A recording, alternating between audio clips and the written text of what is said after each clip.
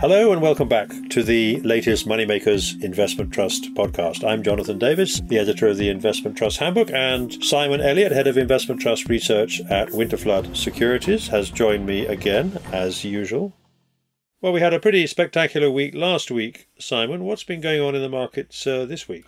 It's been a quieter week, actually, and probably not too surprisingly. We had the FTSE All-Share, so the wider UK market, probably end up the week or so just short of a 1% rise, so not too bad, but that's following the two preceding weeks when we saw the market up 6 and 7% respectively.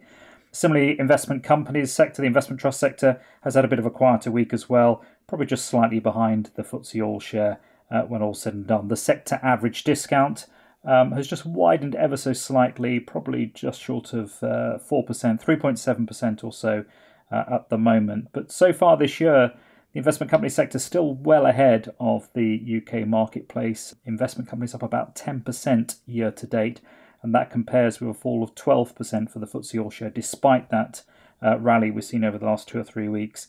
And that 22% outperformance, in fact, that's the largest kind of margin of outperformance that we've seen for investment companies over the wider UK market since 1999, back in the heady days of the tech boom. Well, that is an interesting statistic, and quite a remarkable one anyway, if you think about what's been going on this year. Discount at just, as you say, shy of 4%. I mean, who could think there are any issues around the world to worry about, even though the country is in lockdown? The news about the vaccine obviously continues to resonate, and there's been some not insignificant political gyrations in Downing Street, among other places, though we haven't heard much from Donald Trump this week. That just shows how much the world may have changed. He's on the golf course most of the time, it seems. Well, let's move on and talk about some of the things that have been going on in the investment trust space as normal.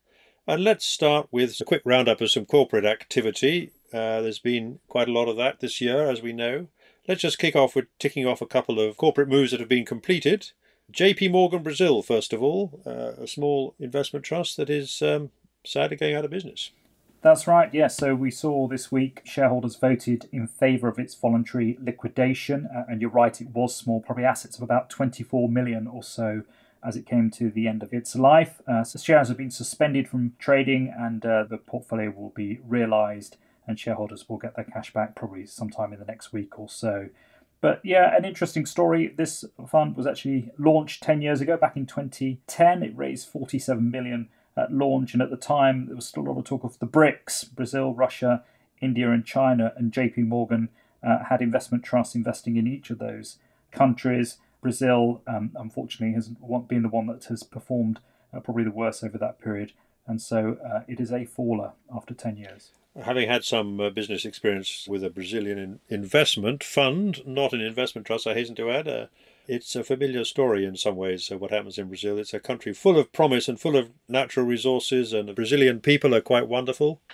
But from a sort of corporate and business point of view, it's often been disappointing, and that I'm sure has been the experience here. Let's move on and tick off what's happened to Murray Income, as we now have to refer to the combined entity of Murray Income and Perpetual Income and Growth. That's right. Well, this is a merger deal that we've been talking about for a number of months, and it's finally completed. So Perpetual Income and Growth is no more. Murray Income is the ongoing combined vehicle. And actually, a couple of interesting aspects. It has a market cap of over £1 billion now, the significance of which means that it goes into the mid-cap, into the FTSE 250. And so I think that happens on Friday, the 20th of November. So you'd expect to see some index buying around that event. But it means, as I think we talked about before, it takes it into the kind of the top level of that UK equity income peer group, which is always popular. Finsbury Growth and Income and City of London being the other two billionaires in that particular subsector. And what's been happening to the share price of Murray Income and the discount? What can you tell us about that? So we've seen the discount narrow. In fact, it's probably on a little bit of a premium at the moment, probably 1 or 2% premium. The fact that it's been promoted into the mid-cap is probably partly to explain for that. But also, to be fair to Charles Luke, he has generated a strong performance record over a number of years. So within that UK equity income space, probably Job Curtis and City of London Investment Trust have been the kind of poster child with their tremendous record of consecutive years of dividend growth. And I'm sure there are some that would argue that Charlie Luke is the kind of next generation Job Curtis. and I'm sure they'll be looking to build up his following with Murray Income. Indeed. Let's just quickly talk about a development at Standard Life UK Smaller Companies. That's SLS. That's Harry Nimmo's Smaller Companies Investment Trust. And, of course, he has colleagues who work with him on that. So what's the news there? So they've announced this week that Abby Glennie, who's worked with Harry now for a number of years, has been formally appointed as the co-manager of the portfolio alongside Harry with immediate effect. As I say, she's been working with him and actually on that portfolio for some time. And Harry, it's fair to say, is an experienced investor, a bit of a veteran, certainly in the UK small cap market space, but he has no intention of going anywhere in the here and now. He intends to be around for certainly the next couple of years. Certainly the last time I caught up with him, which to be fair was probably at the back end of last year now, before all these terrible lockdowns occurred. But I think it was fair to say he was enjoying investing in smaller companies as much as he ever was, and I don't think he was in any great hurry to retire to the golf course. But it does make sense, I think, to appoint Abby alongside him. Obviously, it provides continuity, and they're a good team, will work very well together. Yes, funny enough, I've done quite a long interview with Harry Nimmo for the next edition of the Investment Trust Handbook, which is coming out next month. And he has a lot of interesting things to say, both about his career and about the smaller companies universe in which he's been one of the more successful participants for, as you said, many years now. Back to the 1990s, if you like, when he started having his own smaller companies fund to run. What's been happening at UK Mortgages, another trust we've talked about? There was an abortive move by M&G early this year to get involved in this one, and the board has been having a rethink as a result of that and talking to its shareholders. Where have they got to on that one? Yeah, I mean, I think the last time we talked about this, I think the board were very much in two minds, which we were kind of remarked on as being slightly an unusual development. They didn't know whether to kind of push forward and change a few things, but effectively continue, or maybe look to wind up, and they decided they were going to have a good chat with shareholders and get a view on which way the wind was blowing. Well, they've done that, and actually they are now recommending that the fund continue. There'll be a vote at the general meeting on the 4th of December, and effectively what they're saying is, look, give us a couple of years. If we're not trading at a premium around NAV in the 20 days preceding the second anniversary of the vote, then we'll offer a managed wind down. They're also going to return some capital to shareholders through a tender offer, probably somewhere in the region of 35 to 40 million pounds. So that provides liquidity, and it should act to narrow the discount. And they've also given some guidance on the dividend as well of 4.5p, and given some target returns. So they've put a package together, and that will be put to shareholders on the 4th of December. And if approval support is not forthcoming, then they'll go forward on a managed wind down basis. Yes, I noticed a couple of things about that. One of the things that was interesting was that obviously they have slightly changed the mandate of the trust in response to the concerns that shareholders have expressed. They also noted that if they did go for a wind down, it could take up to 3 years to complete, which is an interesting fact which I wasn't entirely aware of in regard to how quickly you can get out of some of these mortgage commitments that they invest in. What has the market been making of all this? So we know the M&G was made an offer or proposal a few weeks ago. How is the share price now and the discount compared to what M&G had in mind? So we've seen the share price go up about 6% or so over the last month. The discount around 15-16%. So I'm fairly sure off the top of my head the share price is still below the level indicated by M&G. I think that, to be fair, they increased their potential offer back in the summer. But even so, it seems to be moving in the right direction. So that would suggest that there is some value there, or at least the investors in that trust do see some value there, which presumably they must have thought if they rejected the M&G, or at least if they were happy for the M&G proposal to fail. Now, the market's been strong, as we said, for the last 2-3 weeks in particular. And sure enough, along comes further news of fundraising. There's been a quite significant number of fundraisings in the last few weeks. Let's pick up on a couple of those. So let's start with an investment trust called BBGI Global Infrastructure. That is BBGI, ticker, not surprisingly. What are they going to do, or what have they done by way of fundraising, Simon? Yeah, they announced a placing for up to £55 million via a book build process. So they had an indicated price range that they are offered, asked shareholders or potential shareholders to express their interest. The range was 164p to 172p. And they've actually announced that £55 million has been raised. It was oversubscribed. And actually the price of issuance was 169p, so somewhere in the middle of the range. but it's been done on quite a substantial premium. This one has traded very well. It was probably on about a 30% premium or so ahead of the announcement that they were looking to raise a bit more capital.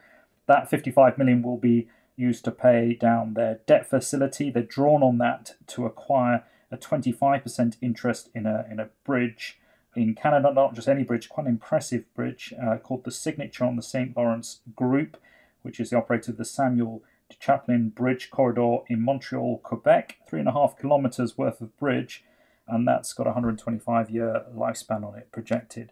So it's a similar story that we've seen on a number of these infrastructure funds, effectively, that they use their debt facility to acquire assets and then come back to the marketplace and raise capital against and effectively pay down that debt. And the advantage of doing it in that way is that it avoids cash drag on their performance. Yes, that makes sense to me. I think I noted that something like 40% of their assets are now in Canada. So it's a global infrastructure fund, but it does have a Canadian weighting to it, a bit of a maple leaf flavour to it. How unusual is it to be able to raise funds in a placing at such a significant premium? It does seem quite remarkable, the scale of the premium. Yeah, I mean, the premium is probably somewhere in the region of about 24% or so, and clearly that's accretive to ongoing shareholders. If you issue money or issue new shares at that kind of premium, it's clearly beneficial to the NAV itself. We have seen a number of the infrastructure funds, particularly the renewable infrastructure funds, issue new shares at quite significant premiums. I couldn't tell you off the top of my head if 24% is the largest premium we've seen, but it was certainly towards the upper end of the range. And I think it's probably worth noting on this particular one that this is actually a self-managed investment company. In other words, there's no kind of third-party external fund manager. So the argument that the managers have always offered is that they're not incentivized to kind of grow assets, that they're quite keen that things are done at the right price. And there's always the inference that the valuations of not just this fund, but a number of the funds in this sector are conservatively valued. And certainly the last time I talked to the managers about this, and we made the point that if a similar portfolio were to be available on the secondary market, would it be available at the price, the NAV price at which you value it? And I think the answer to that was no. It's probably worth quite a bit more. So I think many people would argue that these are conservatively valued NAVs, and therefore maybe that's one of the factors behind the premium ratings. It's also worth noting, obviously, the yields as well. So BBGI, global infrastructure yields over 4% at the moment. And in that space of the marketplace, it's probably 4.5% to 5% seems to be the range for many of them. So yield is clearly a key part of this story. And the other key part of the story, of course, is that you get the yield, but you also get the security of having some quite long life project, as you already noted with this Canadian bridge. And therefore you get not exactly guaranteed longevity of that kind of return, but you've got a pretty strong underpinning to the returns you can make from that. Perhaps you could just explain what they talked about, availability-based concessions. What does that actually mean? Yeah, that's actually quite an important part of BBGI's story. So compared with some of the other infrastructure plays, so some of the other similar type plays, that availability-based means that as long as the asset is available to use, that you will get paid for it. Conversely, some of the other kind of social infrastructure funds, it's more a case that you're reliant on people using toll roads would be a good example, that obviously usage of toll roads can ebb and flow in a coronavirus lockdown, then clearly they are going to ebb a little bit, and so therefore you might take a hit on the income that you receive in any one period of time. In the case of BBGI, as long as the asset, be it a bridge or whatever it is available, then they get paid for it. So it's seen as a lower risk asset. So it's a long life, lower risk asset, which is obviously has many appeals in the current climate. Let's move on to another announced placing. Let's have a look at Bluefield Solar Income. We've mentioned them in the past more than once. The solar funds have been very popular. What's their story in terms of placing this week? So Bluefield Solar Income Fund, they announced they were looking to raise up to about £45 million at a placing price of 124p. And lo and behold, that's exactly what they did. That was an oversubscribed placing, and they issued 36.5 million shares at that price. So again, similar to BBGI, they'd had their debt had crept up, so it was about 43% or so of the gross asset value, and they've said that they really didn't want to exceed kind of target leverage between 40 and 50%. So they raised a bit more money. That leverage now is probably nearer to about 37%. So again, they kind of delevered their balance sheet to an extent. And as we've said with them before, the solar farms, they are still trading at a premium, presumably. They haven't exhausted, by implication, the total possible demand from investors. Would that be fair?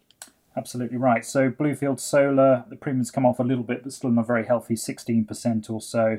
And again, that's probably a little bit of a pattern that we see when these funds come around to raise more money, that you probably see a little bit of premium erosion because invariably the placing price is done at a slight discount to the share price ahead of the announcement. So that would have been the case in this particular instance. So let's just pick up another interesting little development at this stage, which is a small placing by BlackRock Throgmorton Trust. Can you tell us what the story is there? This is obviously something to do with their potential capacity to issue shares. What's been the story there? Yeah, so BlackRock Throgmorton Trust has been hugely successful in terms of its performance, but particularly in terms of its ability to issue new shares, which is, until recently, quite a rare thing in the UK small cap sector that it finds itself. Basically, it had about 3.3 million new shares capacity left, and so rather than kind of drip that out to the marketplace, they said, well, look, we'll make these available in a placing. And actually, we found out at the end of the week that of the 3.3, 2.7 million were issued, and that's raised them just over £18 million. And Brewin Dolphin, a well-known wealth manager, has taken quite a chunk of that, about £5 million or so. So I'm sure they'll be quite pleased with that. They have a limited scope to issue new shares now, but they're going to issue a circular basically looking for shareholder approval to issue up to 10% of their share capital going forward. So they will be back on the issuance track again in short order. Yes, and they've had a very successful period, particularly when other UK smaller company trusts have been struggling a little bit. And obviously they have been trading at a small premium, which is, again, contrasts quite well with what's been going on in the wider sector. That's right. So in the last 12 months, they've probably averaged about a 1% premium. They're probably on about a 2 or 3% premium at present.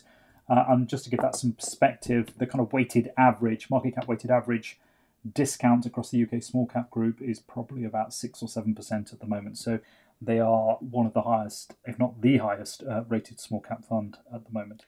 Okay, so we'll move on the placing front or issuance front. We've got a couple more trusts which are looking to issue new shares. Let's start with one we mentioned again before, which is Gore Street Energy Storage Fund, GSF. We've talked about that at some length before.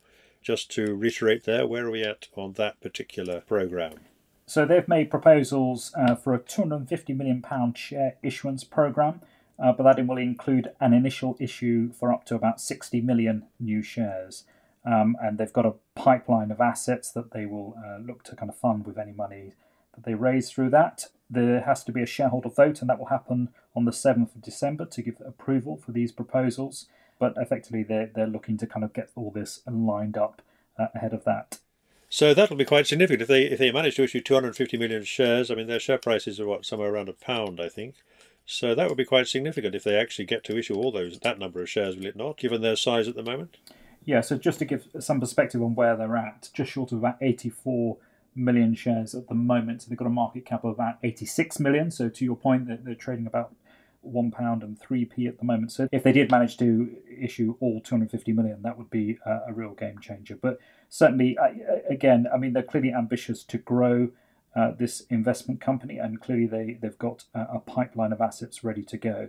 So what they're doing, in effect, they're putting in part the apparatus to allow the growth over a period of time. And then finally, in the issuance segment of this podcast, let's talk about Manchester and London Investment Trust, an interesting, not so little trust that we've talked about in the past, not least for its interesting decision. We found out that it actually owned some Wimbledon debentures, which they sold earlier this year. That's an interesting asset class, I'm sure you'd agree. What have they said, and where have we got to in their process to issue new shares? So they published a prospectus this week that had been approved by the FCA in relation to the issue of up to 40 million new shares for a general share issuance programme. So again, just to give this some perspective, they've got about 37.5 million, or just under that, shares currently in issue, and they've got a market cap of about 236 million. So they're a constituent of the FTSE All-Share. So they have seen quite a lot of growth, but this effectively allows the company to kind of double in size, should that be possible.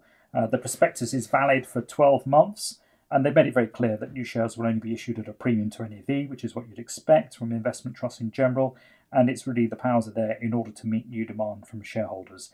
And again, whether they manage to double their size over the next 12 months, The first 10 months of this year, and bear in mind it has been quite a difficult year for fundraising, they issued about 5 million shares or so, worth over 30 million. So they have been successful in issuing new shares. So just remind us, perhaps somewhat paradoxically, the fact that this investment trust, named Manchester and London, is actually in the global sector, I believe. Is that right? That's absolutely correct, yeah. And it's run by a gentleman called Mark Shepherd, who is a large shareholder in the investment trust. And he and his investment team have really focused in on the opportunity offered by some of the technology companies around the world. So it's very, very global focused, particularly on US tech, but broader than that. So quite an interesting portfolio. And if people do get the chance to read his monthly investor update letters, they're certainly worth a read. Always a slightly different take on what's going on in the world in those. Splendid. Okay, so let me just ask you, this is often quite a busy period for fundraising for investment trusts, the autumn running up to Christmas. Is it a surprise that we're seeing quite a few run of these things at the moment? Obviously, the market was effectively closed for a period earlier this year, but is it a surprise to you to see all these little fundraisings coming out and not so little fundraisings coming out? I mean, it's fair to say that you're right, that this is always a busy time for fundraising. Any number of people are quite incentivized to get these things completed by the end of any calendar year. I think, again, this year has been a little bit different for any number of reasons. And the fact that we really didn't see anything issued for the first 7 or 8 months of the year has clearly meant there's a real backlog. I mean, there are a number of IPOs or potential IPOs out there that we'll find out in the next week or two whether they've been successful. Probably the experience over the last month or two suggests that it is difficult to issue or to launch new investment companies.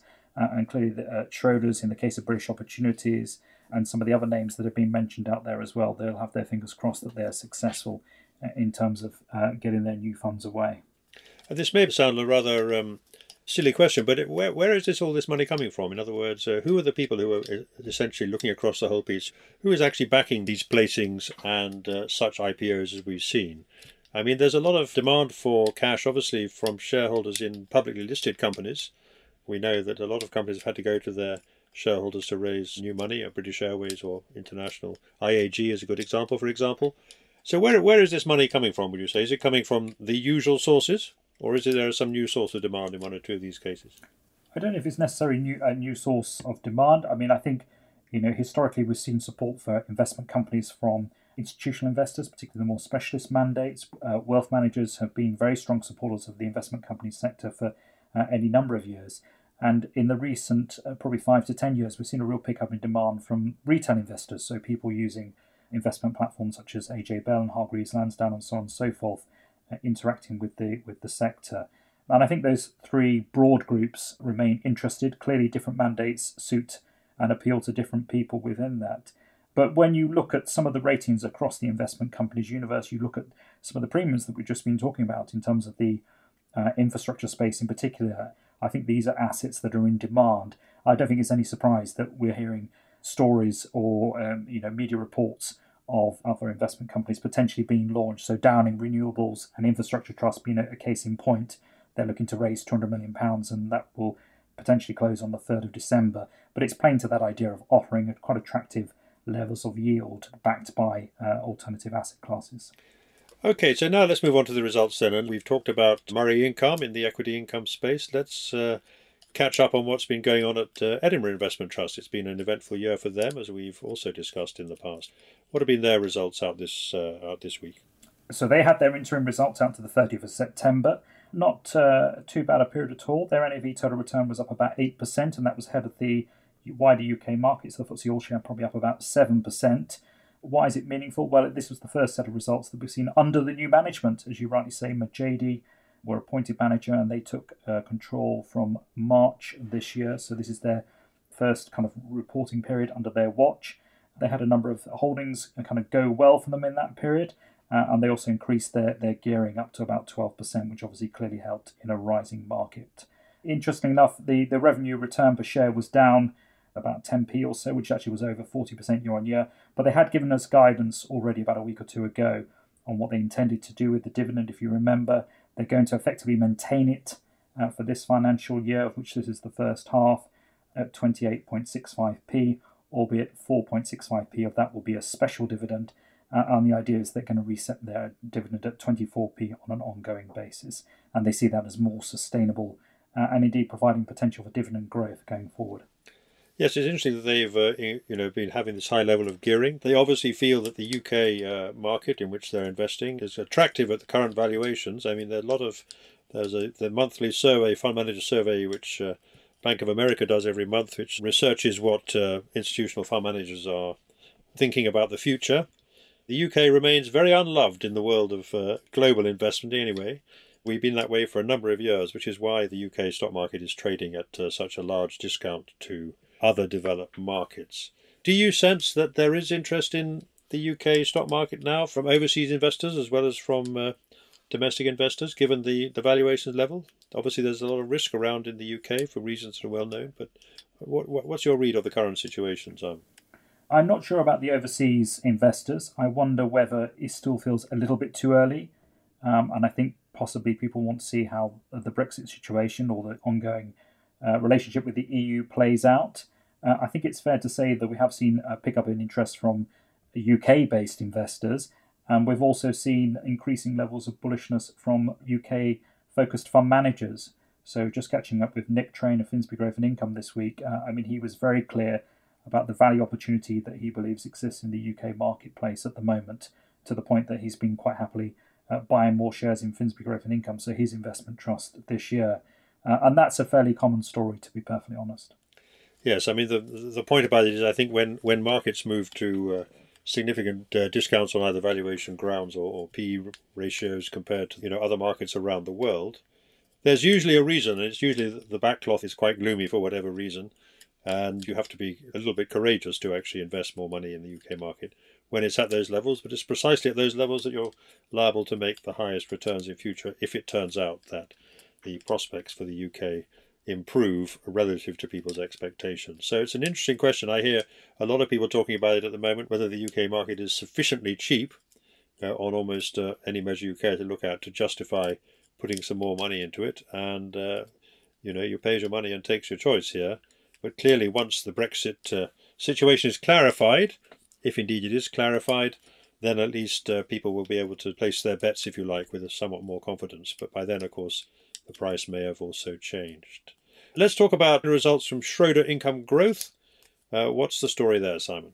So Schroder Income Growth had their annual results out to the end of August. Clearly a tough year. That 12-month period was a tough period. Their NAV total return was down 13%, just slightly worse than the FTSE All-Share. And their share price return, total return, was actually only down 7%. So that worked in their favour, and that was really as a function of the fact that discount narrowed from about 8% to 2%, which is, in fact, it's probably trading around NAV at the moment. So a number of good holdings that worked in their favour, including Pets at Home, which is every fund manager's favourite at the moment. A lot of them are talking about Pets at Home, Azura, and they're also underweight Shell and HSBC. So they managed to increase their dividend by just 1.6%, but they use revenue reserves to do that. And they've also got a continuation vote coming up in December, which is one they offer shareholders every 5 years. Yes, Pets at Home has done remarkably well. It seem to be an almost direct beneficiary of the COVID-19 pandemic. People stuck at home, they seem to want more servicing for animals. They're very happy to have animal company, even if they haven't got human company, and that stock has done very well. I talked to a fund manager this week who was an owner in that one, though I think he's sold a few subsequently. Let's talk about results overseas from Montanaro European Smaller Companies Trust. What's the story there? So Montanaro European Smaller Companies Trust had its interim results out for the 6 months to the end of September. A very strong period for this particular investment trust. The NAV total return was up nearly 52% compared with a rise of 35% for its composite benchmark. The share price total return was 60%, which is not bad going for a 6-month period. And that was a reflection of the fact that discount narrowed from 8% to 2%. So this investment trust is managed by George Cook, who I think we talked about before. And unsurprisingly, given those numbers, he's got a real kind of growth focus to what he does. So if you look at the underlying portfolio, over 30% is in technology stocks. He's got a big bet on healthcare, about 20% or so. And that's really come good for him this year as well. Interesting, it is European smaller companies, and it is all about those companies itself. But if you look at the kind of geographic weightings of his portfolio, he's got about 26% or so in Sweden and 22% in Germany. And certainly just says in terms of Sweden that they just keep producing very attractive growth companies that suit his mandate. So a very strong period for this investment trust. Yeah, they're having a good run now at Montanaro across their whole fund range. Let's talk about personal assets. Very popular with a certain type of private investor, has an absolute real return kind of mandate approach. They've had some results. How have they been doing during the pandemic fallout this year? So personal assets have their interim results for the 6 months to the end of October. Their NAV rose about 3% or so in that time, and that compared with a fall of 3% for the FTSE All-Share. As you rightly observed, they're very much to protect and increase in that order the value of shareholders' funds. So it's a very interesting approach. Sebastian Lyon of Troy Asset Management has been responsible for the portfolio since March 2009, and since which time I think they've generated an annualized return somewhere in the region of about 8% or so. So a very consistent outperformer. They've moved a few things around in the portfolio. So I should say actually it's a kind of a multi-asset type approach.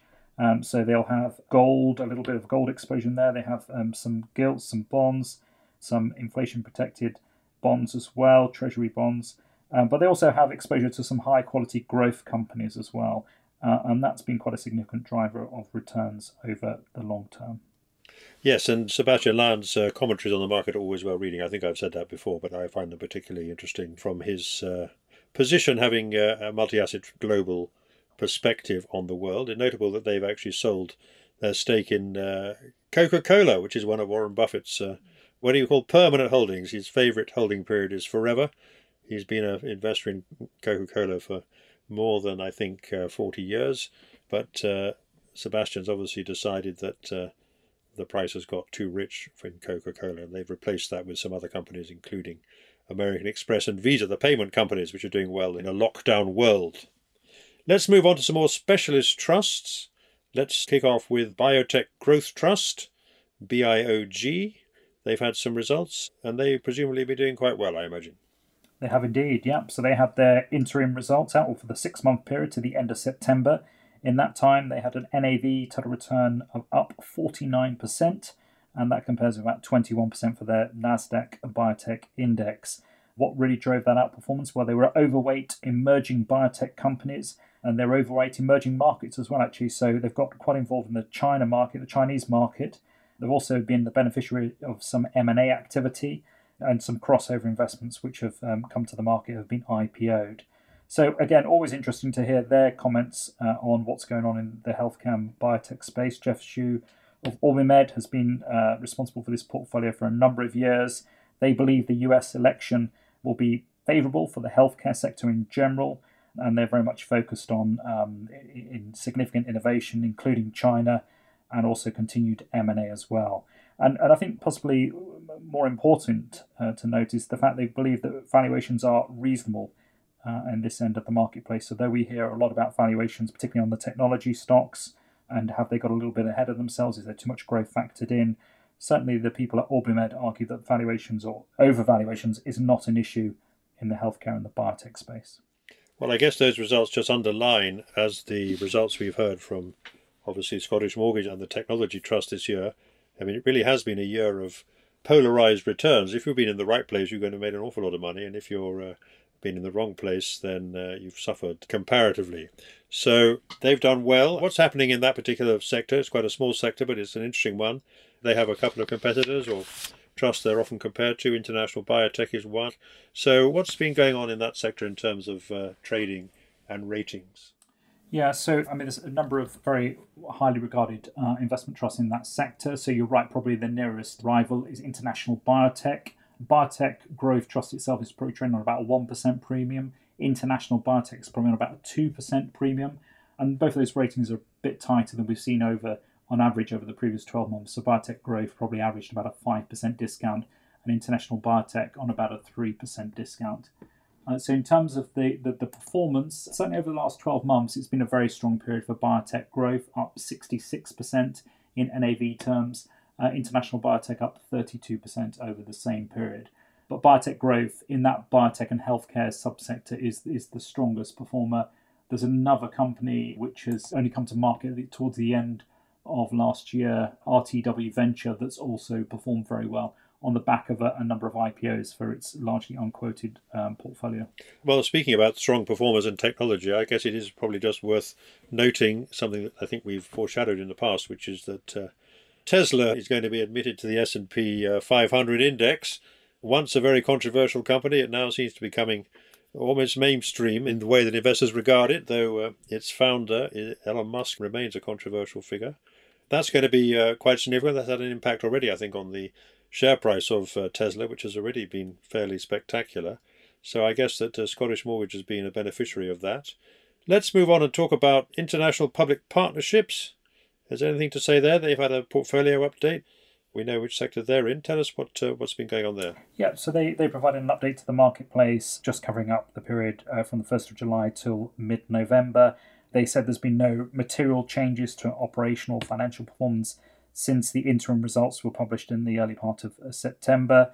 There are a couple of issues on some of their holdings, which I think we've talked about before in weeks gone by, on Tideway and Diablo, a couple of their holdings, but no new NAV in terms of this update. But they made the point that the movements in government bond yields are expected to be positive, while they see sterling strength a small negative. So it was an update for the marketplace. I don't think it had any particular kind of impact in the short term on how they're performing. Okay, so let's move on and talk about what's been happening in the property sector. We know that's been very controversial or very difficult times for some property companies and very good times for other property companies, depending which assets they're in. Interesting to see that the AIC, the Association of Investment Companies, the trade body for the investment trust sector, came out with this week with some comments on proposals about how open-ended funds should be managed. They're obviously in competition with investment trusts that invest in property, and that's been an ongoing story for some time. There is a proposal out there that the sort of notice period for open-ended property funds should be extended, and that may be of interest to investment trust property investors as well. But anyway, let's just pick up on some of the results we've had this week. We've had interim results from two property trusts, at least, AEW UK REIT and Schroder Real Estate Investment Trust. Let's start with AEW UK REIT. So they had their interim results out to the end of September. Their NAV per share was down slightly in the period, about 0.4% or so. But the rental income, which I think everyone's quite interested in rental income for all these property funds at the moment, that was down as well. So that was about 8.1 million in the period, compared with 8.8 in the equivalent period. And really the story is there that they had a sale of an asset with the resulting loss of the largest tenant. But they have declared dividends of 4p per share, and that's in line with their 8p target for the year. And in terms of their rent collection for the fourth quarter of this year, they've collected 72% so far, and also expect 15% to be received prior to the quarter end under monthly payments. And again, this is a kind of familiar story that we're seeing for a number of these property companies. Probably AEW UK REIT, which is one of the smaller commercial property funds, that they have the distinction of being, I think, the only one now that hasn't actually cut its dividend this year, though obviously it's not covered. That 8p dividend will not be covered. So let's talk about Schroder Real Estate Investment Trust then, SREI. Their interim results are out as well. How did they get on compared to AEW UK? So Schroder Real Estate Investment Trust had their interim results out to the end of September, so exactly the same period. Their NAV was down about 3% or so in that time, so their NAV total return was down about 2% when you factor in the income. The property portfolio was valued just short of 400 million at the period end, and that reflected a like-for-like decrease of down about 3% or so. Again, rent collection for the quarter ending 31st of December 2020, they're about 86% so far, and that's ahead of the equivalent date in the previous quarter. So again, not necessarily all bad news, but a very similar picture in terms of their results. And when you actually break down the portfolio into the different segments, industry, offices, other, and retail, it's retail where all these property investment companies are hurting. Retail was down about 10% in terms of value over that 6-month period. And Schroder Real Estate have about 23% of its portfolio in retail. So that's where the pain is being felt. They suspended the dividend on this company back in March, April time. That was obviously in response to the pandemic. but they reinstated that and they've increased it since then. So they're up to 75% of the pre-pandemic level. So that gives them a prospective yield of between about 5.5% and 6% at the moment. So both these trusts have been buying back their shares, and that's an interesting issue, isn't it? If they believe that the NAVs are reliable, and if they believe that the discounts at which they're trading, which remain significant, are too wide, it would suggest that there is potential to buy back shares in the normal way for any trust that thinks that its discount is too wide. But of course they have to balance that against the requirements of their balance sheet. They obviously take on debt and so on, so they can't be as free with the cash perhaps as some other trusts might be. So what's been happening? I mean, how many trusts in the property sector have been buying back shares, Simon? Is that a trend that we might expect to see continuing in the light of the improved prospects that they appear to be seeing at the moment? It's definitely a possibility, and you're correct. We have seen a number of these property funds now starting to put buyback programs in place. The thing to note is the advantage of buybacks over just simply increasing their dividends back up in line is it gives them a bit more flexibility. So at the moment, clearly all eyes are on in terms of the rent collections, how are they going? But what we don't know, of course, is, as we go through this winter, how the rents will be affected again. So what might be quite appealing for some of these property companies is rather than just simply ratchet up their dividend, but run the risk of having to bring it down again, use that surplus cash that's coming from the rent to actually initiate a buyback program and just tighten in the rating. Obviously, there's some very wide discounts on some of these commercial property companies. We can understand the reasons why. But obviously, if you put buybacks in place and do buy back at, 30, 35% discount levels, then that presents an uplift to NAV. So for ongoing shareholders, there is an attraction to that. Very good. Well, let's see if there's more of that happen in the next few weeks. If it is, some might interpret that as a vote of confidence in some of these property investment trusts. Let's see what happens. I'm afraid there's no news this week from any music royalty fund, I don't think, that I've seen anyway. So that's a disappointment this week. All I want for Christmas is another update from Hipgnosis or its new rival, Roundhill Music Royalty Fund. But for now, we'll have to make do with that. It's been, as you said, a less exciting week than perhaps last week, but I dare say that next week will also be of great interest. So thank you, Simon, for your time as always, and we look forward to talking again next week when who knows what else will be new. This has been a Moneymakers Investment Trust podcast. These podcasts are independently produced and edited and are available on all leading podcast channels. You can sign up on the Moneymakers website, www.money-makers.co, to be notified every time a new podcast is available. Thank you for listening, and please keep safe in these difficult times.